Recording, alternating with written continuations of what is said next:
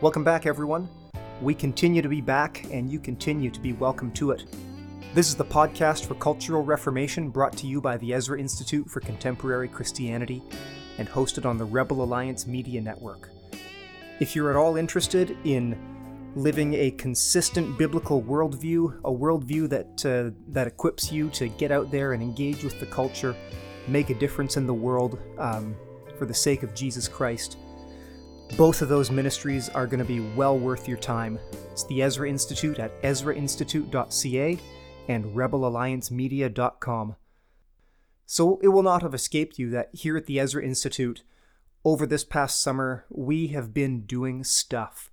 And it's been a full and busy summer of programming. We've run through 3 really exciting programs with some fantastic delegates and students and campers. We're blessed with a terrific faculty, and we wanted to sit down while we were in the midst of this, take some time out, and just explain for you all what we're doing, why we're doing it, and what you can expect in the future and how you can participate with us. So today on the podcast, I've got EICC founder Joe Boot, as well as a core faculty member for all of our summer programming. That's Andrew Sandlin. He's a fellow of the Institute. He's a good friend of ours, and we all sat down for a 3-way conversation on the importance of the training program that's happening at the Ezra Institute for this unique cultural moment. We talk about how, whether we like it or not, we are in a cultural war. We are in what Joe described as a cosmic struggle for the direction of history. And in a situation like this, there is no opting out.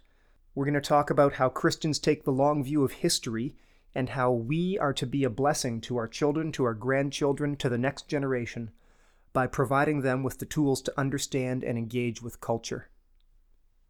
What I had in mind for us today, we've mentioned it a little bit, but I thought, Joe, you've been here most of the summer. Andrew, you've been here most of the summer, the away team. But we've got a room. I'm going to put a plaque on it with your name. Amen. The Sandlin Suites. That's it. that does work, actually. I'm edging. Skills are out. I think, 100 years from now, Joe, like when your great-grandson is running this thing, there's going to be some new names on some of these suites. Yes. I was thinking more along the lines of the Sandlin sewage area, but oh man, Sandlin closet. Yes. Oh, Sandlin outbuildings. Yes. No, I'll think of a better one. I'll think of one. Yeah, but as we've got both of you here, and it's again, it's been such a joy to see and to have the life of so many people coming through these places, through this place, I should say, through these programs. I just want to give everyone out there who listens to us, who wouldn't have had a chance to come on one of the programs, just an update on what we're doing here, what we've been up to this past 6 months, what we've been doing with the summer programming, and what the point of it all is. Mm-hmm. Joe, you've almost moved in here the past few months. Why don't you just walk us through? For those who haven't seen or heard, what is this place, the Center for Reformational Culture, and what have we been up to? So, the last few months, actually, in preparation for the summer, were pretty frantic. For those who maybe aren't aware and have some familiarity with our presence online, but haven't visited, as you say, our physical facility. Mm-hmm. The Center for Reformational Culture is basically the home and heart of the Ezra Institute, and it's a 25-acre property that sits on top of an area called the Niagara Escarpment, overlooking Lake Ontario in the wine territory of southern Ontario. And on that acreage, part of which is conservation forested area, and part of which is a developing farm, a mixed fruit orchard, and we're looking at actually maybe grapes for some of it as well. But we're working on all of that. The centre is actually a farm that has a mansion sat on it, which is very large. Yep. And the Institute acquired the property for the purposes of developing our ability to bring people in for intensive equipping and training in Christian worldview, cultural apologetics, and Christian philosophy. And as part and parcel of that, have opportunity to work on our farm. You know, the Jewish rabbis always used to say that you shouldn't do intensive intellectual work without regular physical work as well. It actually helps you process those things. So that's good counsel. Yeah. So the people who actually come and stay technically are our temporary farm workers during the summer, because they do a little bit of farm work during the week. And of course, they're taking in the lectures and programs. And the two main programs in the summer are the H. Evan Runner International Academy for Cultural Leadership, which is our 2-week intensive premier program, if you will. It's recognized by a number of colleges now in North America. Mm-hmm. And then our Worldview Leadership Camp, which is our high school program. So the last few months we've been pretty frantic. We were frantically getting the house here ready to receive people.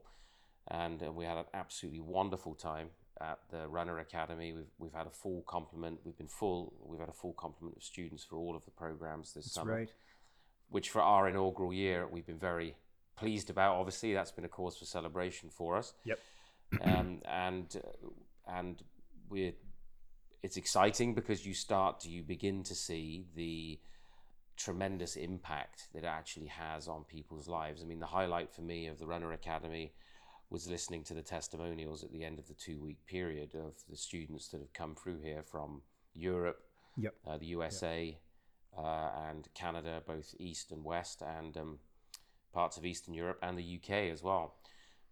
So we've been very encouraged by these last few weeks, and right now, as we sit here, we're in the middle of our Worldview Leadership Camp with a full house of basically 15 to 18-year-olds, introducing them to a robust biblical world and life view. And one of the special joys for me of this whole time of the year is basically bringing in all of my best friends from around the world, who are fellows of the Institute and who share our vision and mission and core objectives in terms of the manifestation of the kingdom of God in each area of life, and being able to spend time with them, and the chances we get to talk together and reflect together and discuss together. They're very precious times as well, not just talking with the students, but for us as faculty and fellows talking together and encouraging one another, and iron sharpening iron. So it's been a very, very intensive few weeks, but very rewarding, and although one of my most tiring years, one of the most joy-filled years of my entire ministry, for sure. Yep. Yeah, I can relate to that too, having been around here a bunch. And Andrew, you're I'm not sure if that feeling is I'm sure it's reciprocated, but I'm not sure if it's amplified in your case. You're from Ohio, and then you've been living in California, so I mean, good move there. But we've had you for on and off about a month this summer, and it's expensive. Yes. So true. Especially with the wine cabinet and the spirits. It just. But trust me, you're getting a good deal. Like he's, it's good that Andrew's a friend of ours, but like you said, you alluded to, Joe, like we've got one of the best teams here, one of the best assemblies of faculty, of minds, of people who are not just skilled in expositing the word, but who love the Lord, who want to see cultural transformation, who have a heart for the next generation, and that's tremendous cultural thinkers. Just a joy to have you with us, Andrew. Yeah, it's I first met Joe a number of years ago, and I think we had several phone conversations, and I almost instantaneously found my heart knit to his. obviously in the cultural vision of expanding the kingdom of God in very specific ways, largely, of course, through Christian worldview and what Cornelius Van Til, apologists call the intellectual challenge of the gospel.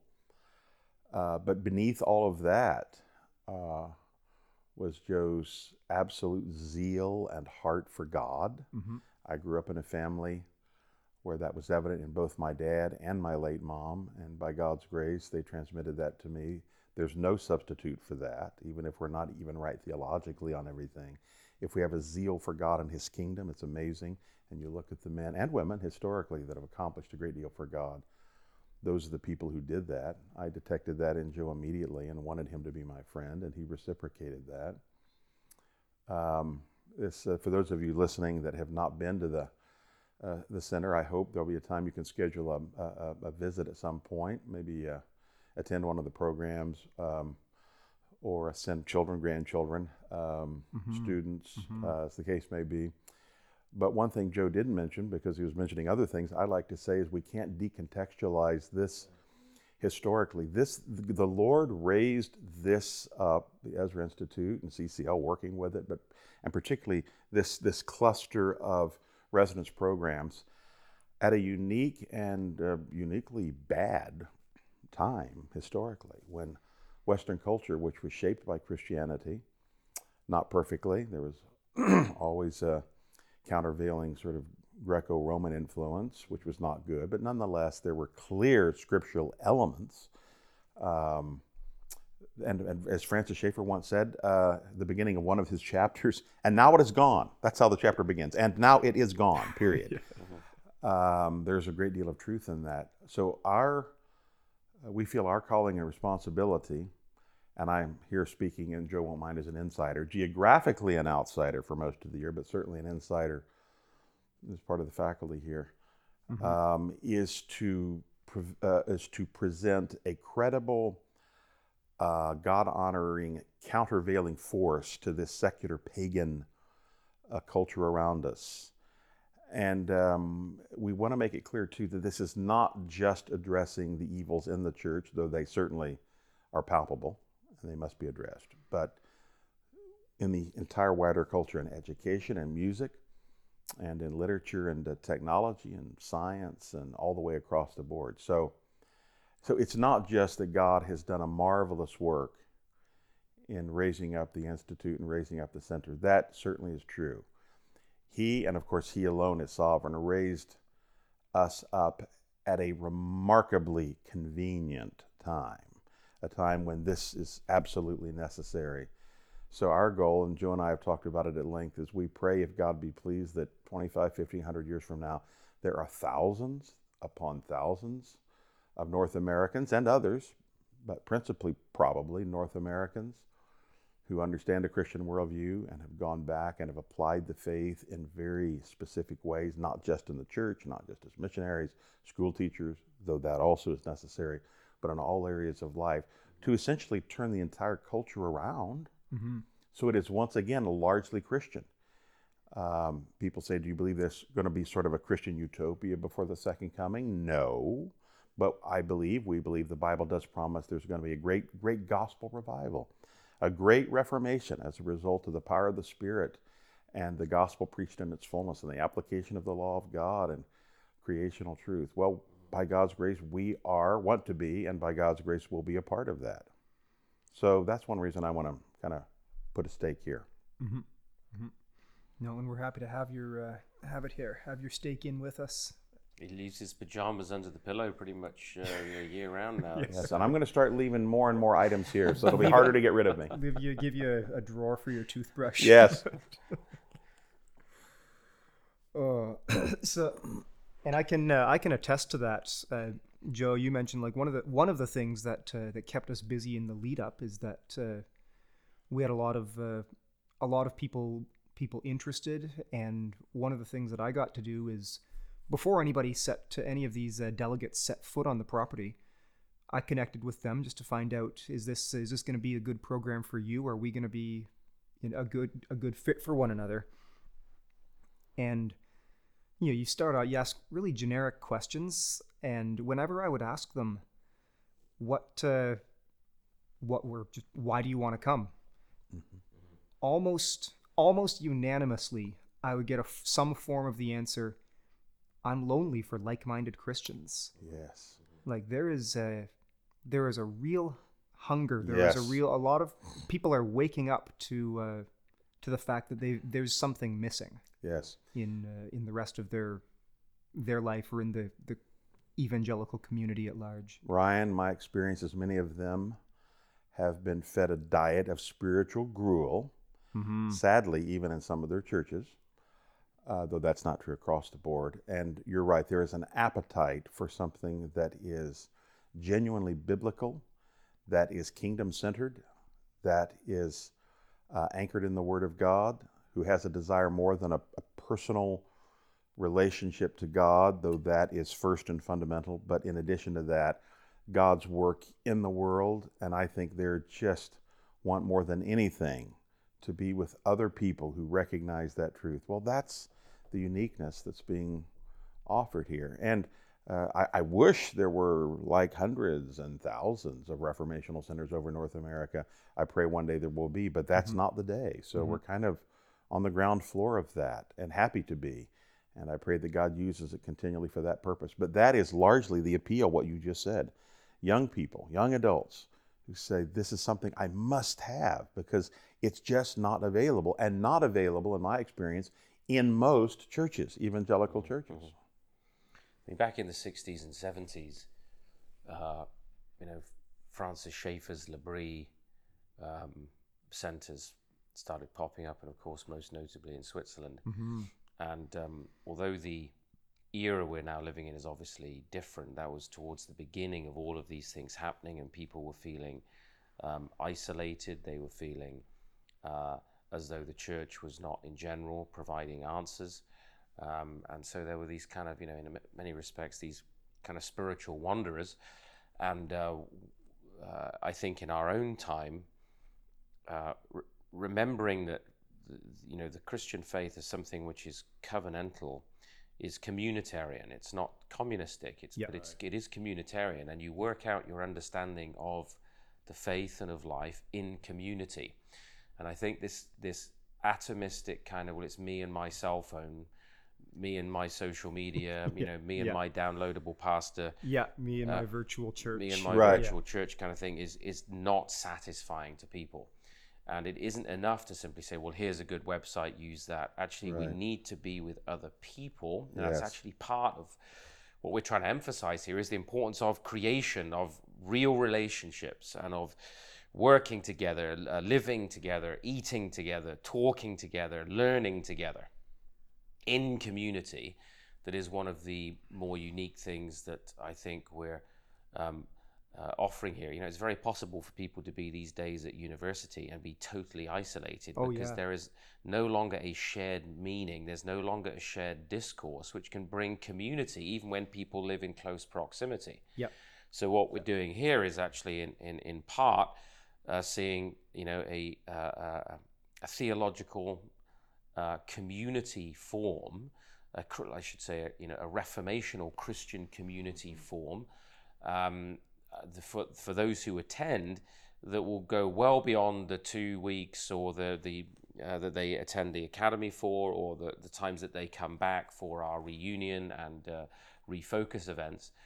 But there's a hunger in people to have these strategic relationships. And I think, as Andrew was saying, when you think about Reformation and Reform, which is very much what the Institute and the Academy is about, when you look back, you see that actually Reform happened historically through community.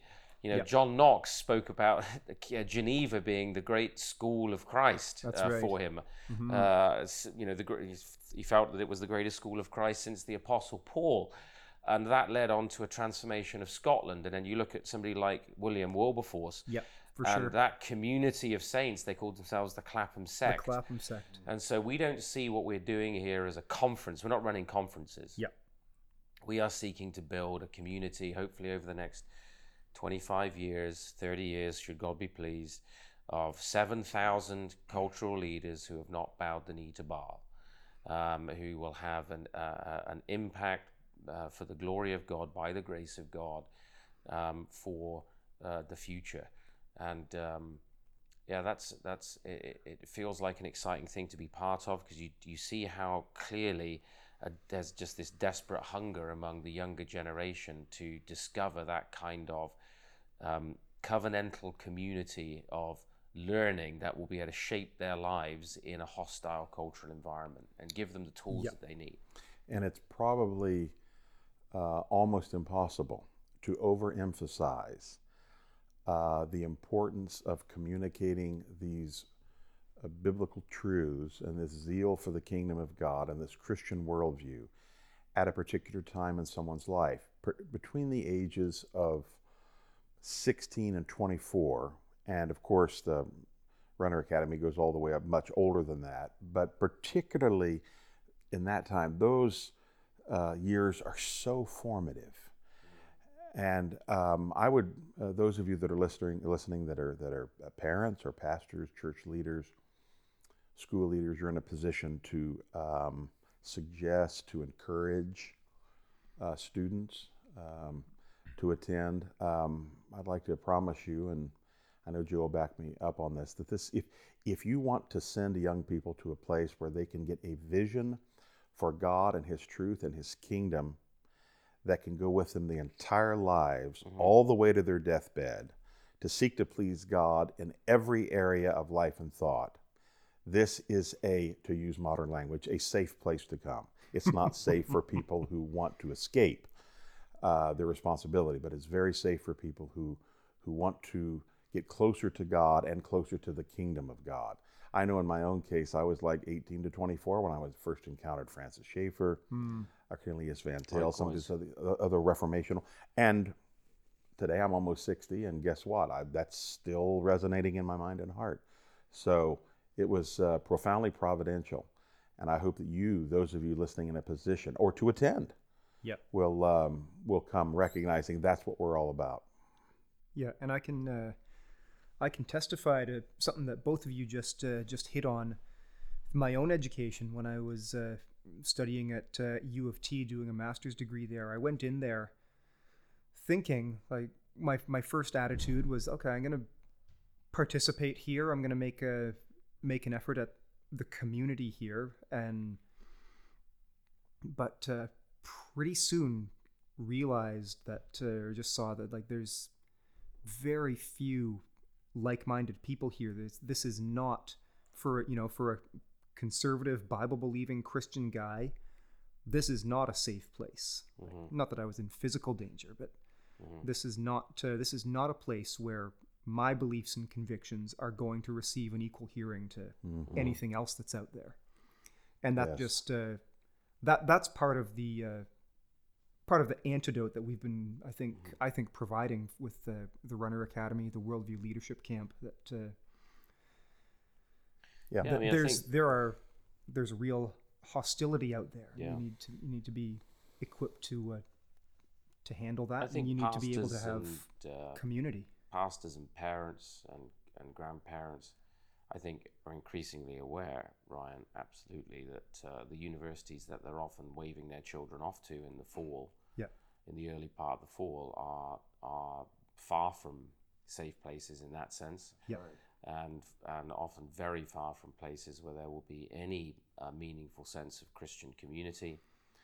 And there is a reason why, the studies show, and I know you've cited these before in the podcast, that somewhere between 70 and 85% of Christian young people in North America who've grown up in a Christian home find that it's at the university where they begin to lose their faith, or at least finally acknowledge that they never shared the faith of their parents. They feel a sufficient degree of independence. They're in a completely different environment, and they get some intellectual sounding excuses. Exactly. And unfortunately, there's no shortage of professing Christians who are prepared to help them with those in the wrong sense. Right. So this is I think steadily Christians are slowly beginning to realize what is actually happening. that mass exodus is something that we are wanting to address as an institute and at the academy. It's something that I know Andrew's for many years been committed to addressing. How do we, to begin with, retain our own young people in the faith by giving them a robust Christian world and life view? I mean, Cornelius Van Til said that the task of apologetics was the defense and vindication of the Christian philosophy of life over against non-Christian philosophies of life. And the vast majority of these young people who are packed off to university have no idea what they're about to encounter and are totally unprepared for it. Mm-hmm. And that's one of the things we're trying to address. As you know, next week we've got our to give an answer, couple of days with young people as a university preparation. I think that program's going to have to grow and expand, and I agree. Andrew's here for that as well, where we're specifically wanting to get them ready for what they're going to encounter and give them the tools to respond, to hold out, and not to hang on by the skin of their teeth, but be able to go on the front foot, go on the advance. Yes. Not feel like they're constantly on the defensive. Yeah. No, that's an important point. I think one way to put this in very stark terms is let us grant, for the sake of this discussion, that people listening attend a very good church and they're within a very good home. We all need to understand this. When your children or you walk outside the church doors every Sunday or outside the home door every day, virtually everything you or they encounter is opposed to virtually everything held dear in the church and in the family of good families. So there is no aid or comfort out in the culture today. There is no safety out in the culture today, virtually none. Because of that, in addition to good families and good churches, there are places like this place, the Ezra Institute and the Center, and these programs that are designed to give intellectual ammunition. And I really appreciate what Joe said, going to the metaphor of the armor in Ephesians chapter 6, not just defensive armor, but also offensive armor. That's right. So I want to make clear, and I hope this will inspire many of you listening, we're not just providing defensive apologetic arguments, although we're certainly doing that for young adults here, so that they can give an answer as the Bible says. In addition, we are, by God's grace, giving them the worldview and tools so they can turn back evil in our culture, not immediately, but over time, such that Western culture and eventually the entire world turns back en masse to Jesus Christ. And if somebody says, well, that's just a pie in the sky anticipation or so on, I would suggest they just haven't read the Bible. Yeah. In fact, the Bible and the prophets and all, it says days like that are coming. We simply, as the people of God, are trying to participate in the preparation for those days. And if we don't, we're basically lacking faith. We're saying, well, that's something that's probably not going to happen. It won't happen in my lifetime, so I don't care about it. But we don't have the luxury of saying we don't care about it. That's the thing. And I mean, I've heard both of you say in different contexts that we're in a culture war, whether we like it or not, whether we acknowledge it or not. That's right. And you need to the goal of war, but the goal of being in war is to win. That's right. So we're not there comes a point where you need to play offense there. And that's right. I would say that one of the things that we're trying to do with these programs is to train up young people to make them dangerous. I love that language. Leon Trotsky, of course, the early Marxist, he had a very famous line. He said, in Russia, you may not want the revolution, but the revolution wants you. That's it. In the same way, you may not want the culture war, but the culture war wants you and your children and grandchildren. Mm-hmm. We don't have the luxury of not fighting that battle. Yeah. There's a Joe's got the sword out. There's an old quote from Abraham Kuyper, actually, so close to the sword, not Oh, quite. sorry, but, it's an insert in the Bible. It's a little insert. Saw you with your Bible there. Quote that Andrew and I are very fond of, where Kuyper says, "Our Lord and King will never negotiate a truce with his enemy, nor will he retreat from the battlefield. He maintains his forces against his opponents and never wavers. That's how it was when you and I were children. So it remains now that we are adults, and it continues into our old age. When we die and depart to the greener pastures, the battle will continue over our graves, and there will be no end until he who will open all graves returns." And Oh man, that's Isn't that powerful. powerful? and that's the kind of spirit that we want to really inculcate in the hearts and minds of these young people, which is the spirit that's gripped both of us. It's not because we are pugilists and we crave a punch up. We don't. We just have to recognize that Scripture says we are in a battle. We're in a conflict, a cosmic conflagration for the total direction of history and every aspect of it. And there is no opting out of that. We're all in it. You're either faithful in it. We're soldiers. Scripture tells us, one of the metaphors that Paul is fond of, and you're either a deserter or you are willing to take up the sword and the shield of the word of God, and the shield of faith, and the breastplate of righteousness, and the helmet of truth, the helmet of salvation, the belt of truth, and the feet shod with the gospel of peace. And we're either ready to faithfully engage that and recognize that our lives are part of that struggle, or we have really deserted our Lord and Yes. Savior Jesus Christ. That's right. It's desertion. That's right. That's right. And sadly, I think that's what large swaths of the church, including the conservative church, have done. Then they turn around and wonder why there's this whole-scale apostasy and departure of the faith on the part of young people or children and young people. Well, that's why we don't have the luxury of not fighting.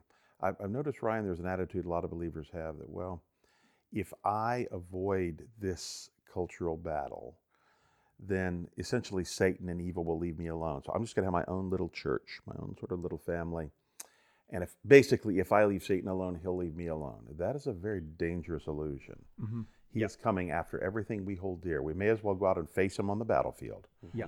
And die, if necessary, out on the battlefield than cowering in our own house, hiding in the closet. That's right. No, die with your boots on. That's right. And that's what we're training young people here to do, as Joe said, not pugilistically, not without charity, with great love and compassion, but also with great firmness and with great purpose. Confidence. And confidence, with great optimism. No person who leaves Runner or any of these other events and understood what was said will come home pessimistic. That's right. Now, we're not telling them it's not going to be difficult. We're not telling them they might have to die for the faith. Christians have died for the faith, but we are going to win because of the promises of the Word of God. Our hope is in the victorious eschatological promises of the Word of God, not just in the consummation, but before the consummation in time and history. You know, it's interesting, Ryan, as well. Maybe you can pick up on this and just maybe highlight it to the listeners. But in the last few weeks, there's been, again, some high-profile desertions from the faith. And these desertions speak directly to the issues that we are trying to address. You may have to correct me here, but is it Harris? Josh Harris. I kissed dating goodbye, yes. Yes. He now kissed the Christian faith goodbye. He's now kissed the Christian faith goodbye, a prominent evangelical leader, and then... marching at pride parades, by the way, pictures of him doing that. I'm not sure if you're aware of that. No, I wasn't there, but it's not a surprise, is it? This is the direction that these things go. Well, if there's a crack in the wall, to keep up the Marshall metaphor, then you've compromised on you're compromised. Right. Right. And then there's the case of the worship leader from Hillsong, I think, as Oh, well. yes. That I forget his name. Christian media recently, and Andrew and I were talking the other day about how it just seems like left and right these leaders are dropping like flies. We've been looking at something else from Australia today about a conference happening out there, and concerns that just one area of compromise after another, and it's the loss and collapse of a truly Christian world and life view. That means there's just a lack of coherence, and with that, then a lack of confidence. And the old shared Christian discourse that broadly Christian discourse that informed our culture, having totally dissipated, is no longer there to be the backstop for biblically illiterate and Christian worldview illiterate believers. And so what happens is when they find that they're shallow and underdeveloped understanding of the kingdom of God and the Word of God and the power and scope of the Word of God and the comprehensiveness of the faith, without that, when they've got it piecemeal, they've got just a tiny slice of it, and they're clinging on to that for dear life. When that seems to be attacked or eroded in some way, and they are unable to defend the faith, these things fall like a house of cards. And I'm convinced that the reason we're seeing such mass compromise on the human identity and sexuality issue is rooted right there, and perhaps Andrew can expand on this.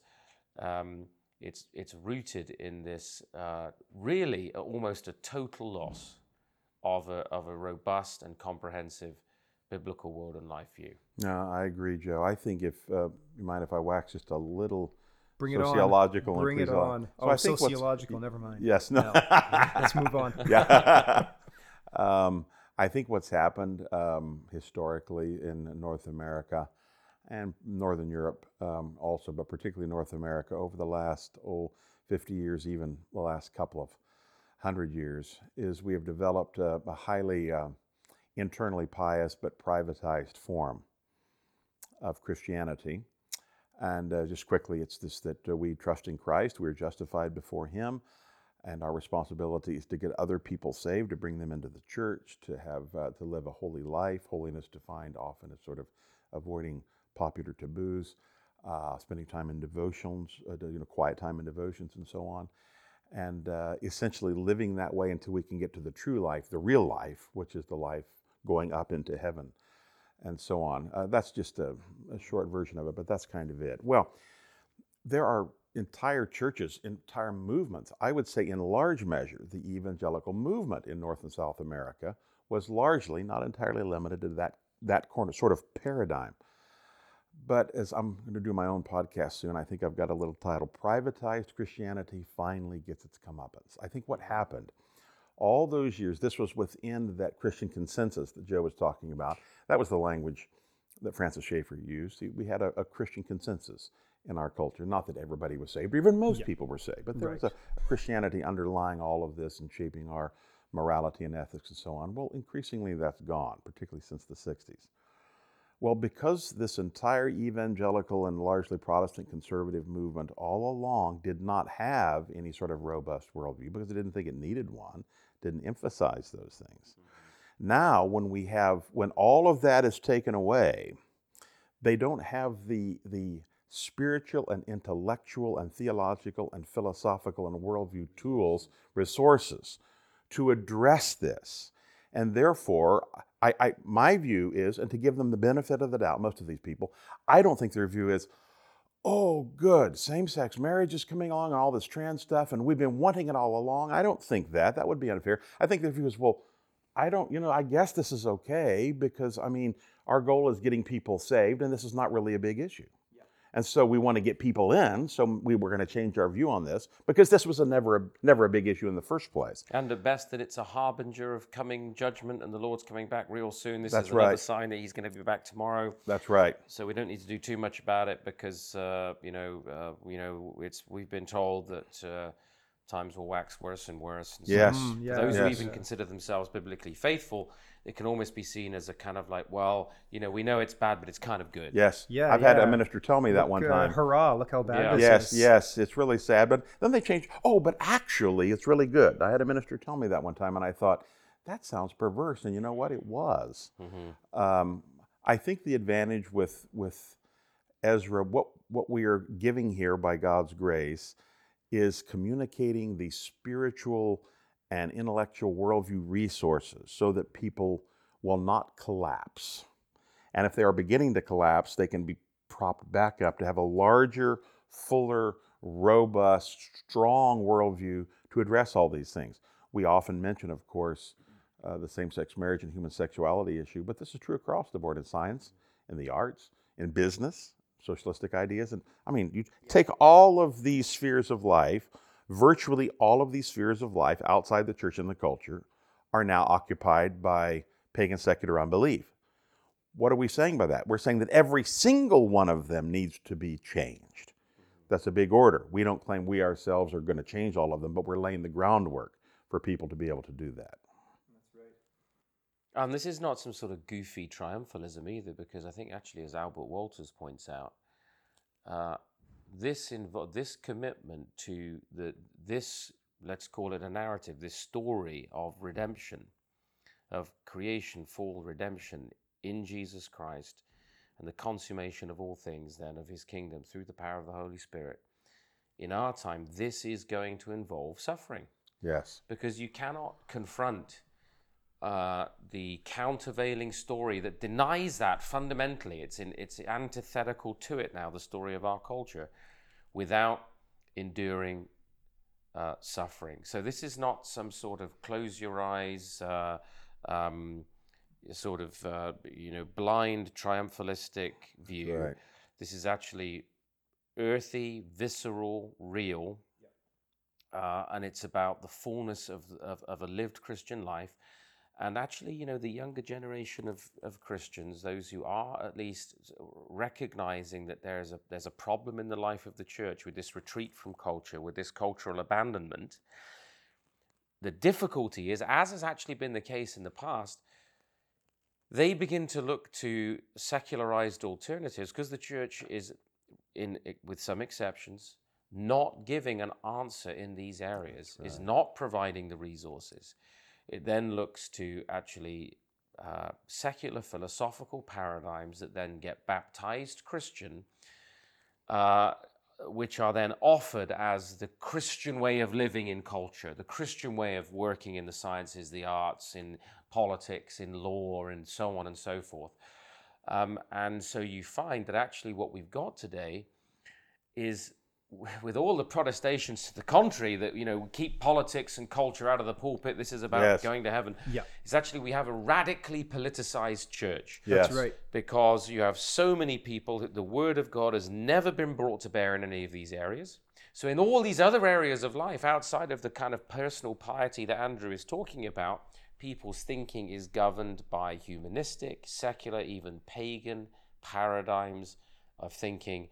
The social justice movement being one good example, where really a kind of neo-Marxism has really engulfed that whole area, and young people, because they think, Christian young people think, we've got, surely our faith is not just about a hope of heaven. Surely it has something to do with real life in the world.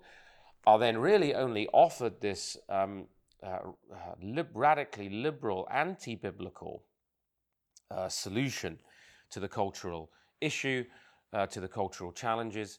And so those who actually are engaged are often engaged with all the wrong tools altogether. So eloquently put, Joe. And so unpleasant as it is to contemplate, what Joe is really saying is that this sort of privatized pietistic Christianity actually is largely to blame for the younger folks in its midst that have reached out to and bought into the social justice model, because they understood on this they were not wrong, that there's got to be something more than this. There's got to be something more to the faith than just trusting in Christ and reading your Bible and coming to church and at the end of your life going to heaven. There has to be a vision for how it affects the world. The problem is they haven't been given the resources to understand that the Bible and creational norms should be the vision, and you have neo-Marxists, cultural Marxists come along and say, why don't you just Christianize a version of what we have here? That's right. That, I think, is essentially what's happened.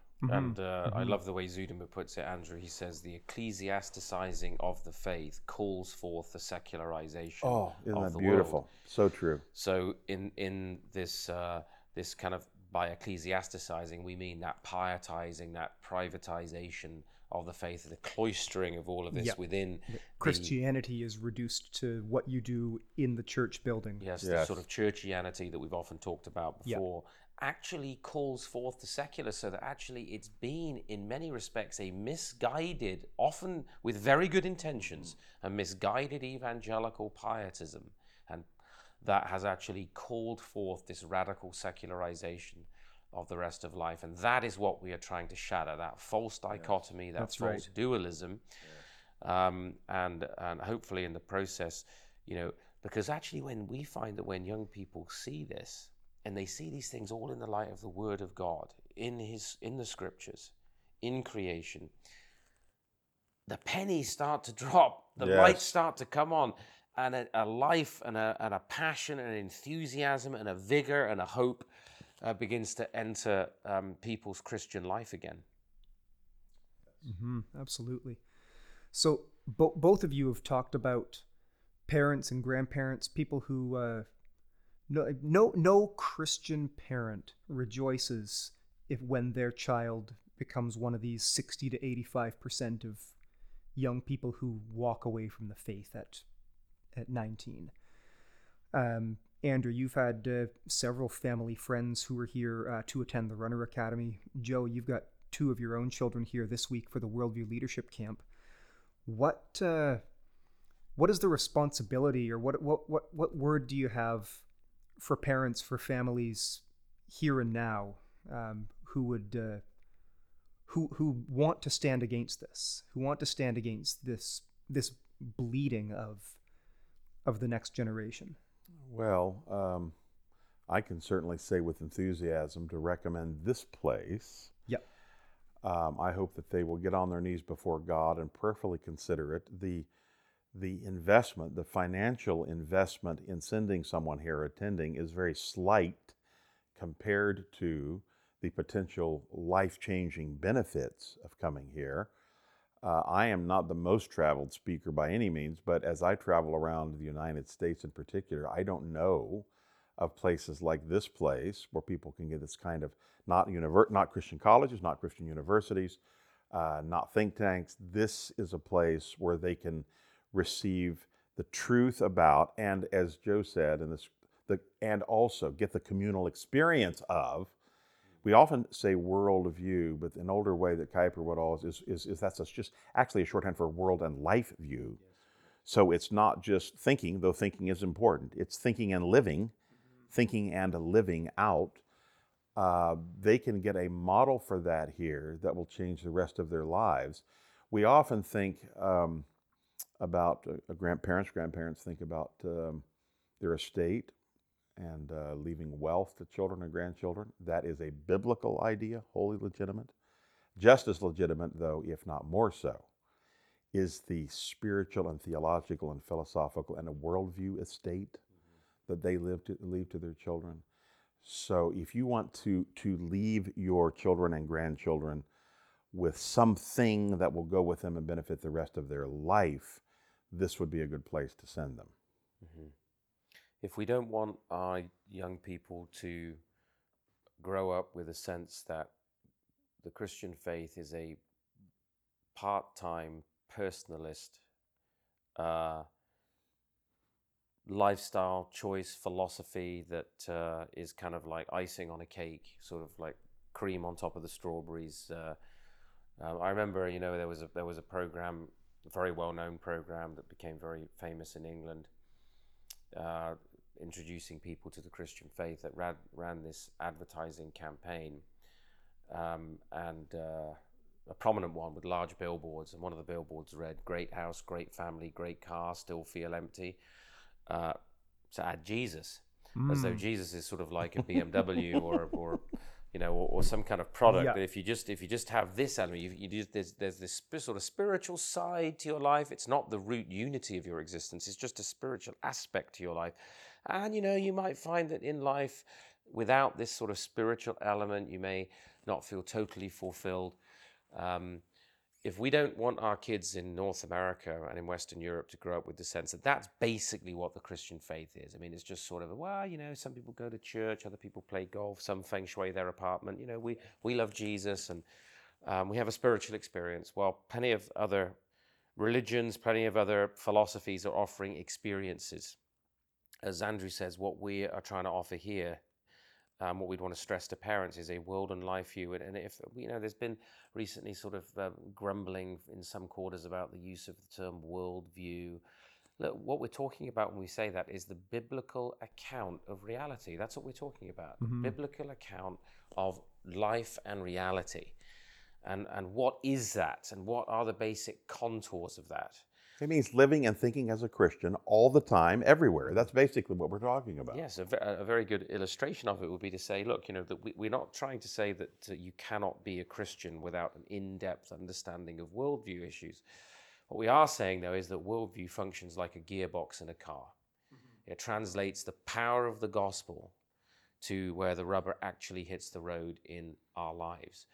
And surely as Christian parents, that's what we want for our children, that actually their faith is something that becomes something and when we say our faith is not something that is just one minor aspect of our lives, that actually the religious unity of our life, deeply set in Christ, from whom and through whom and to whom are all things, that becomes the very driving force, the very center of our being and our existence. And until that happens, we will not see reformation in the life of the church. So, you know, the language of investment, I think, is wonderful, actually. Mm-hmm. You know, if I'm trying to make an investment as a father in the future of my children. And so this is a priority, not a new car, not a new membership at a golf club, an investment into the life of our own children that will see them not only preserve but advancing the cause of Christ in the years ahead. I want to be a man who my children will look back after I'm gone. You know, Kuyper there speaks about the battle going on even over our graves. That's right. Yes. Who will look back and bless me, not curse me. Yep. Right? Amen. Will look back and bless their grandfather, their great-grandfather, that he, in a time of apostasy and cultural crisis, stood for the faith, and by God's grace, maybe laid something of a foundation for the future. Now, all of us as parents have that opportunity with our own kids. Amen. That they be living stones with Christ as the chief cornerstone. And, you know, that's why we love the image of Ezra and Nehemiah and, you know, the building up of the wall. And Ezra comes in, he calls people back to faithfulness to the total word of God. And Ezra says, right, who's ready for rebuilding? And that's what we're saying to parents and grandparents. Let's have our children and our families recalled to the fullness of the Word of God so that we can rebuild in what is increasingly becoming the rubble of our cultural life. Amen. Guys, it's too early to look at the game film of this summer. We're about 3/4 of the way through this Worldview Leadership Camp. We've got to give an answer coming up, but this sort of halftime report, it's been a blast to have you both with us. That's great. It's a thanks privilege. Thanks for being here. It's been good. Thank you, Ryan.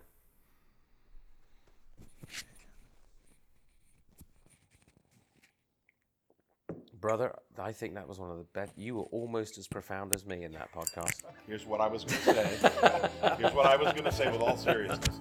I prayed about this beforehand. That was an amazing podcast. You ought to keep this for posterity. Not just because I was involved. That the Lord really worked. It's a foundation. That is a foundation. But not in spite of the fact that Well, it was the R. Thank you for listening. We hope you enjoyed this episode of the Podcast for Cultural Reformation, brought to you by the Ezra Institute for Contemporary Christianity. Please take a moment to like, share, and rate the podcast on social media and your favorite listening platform.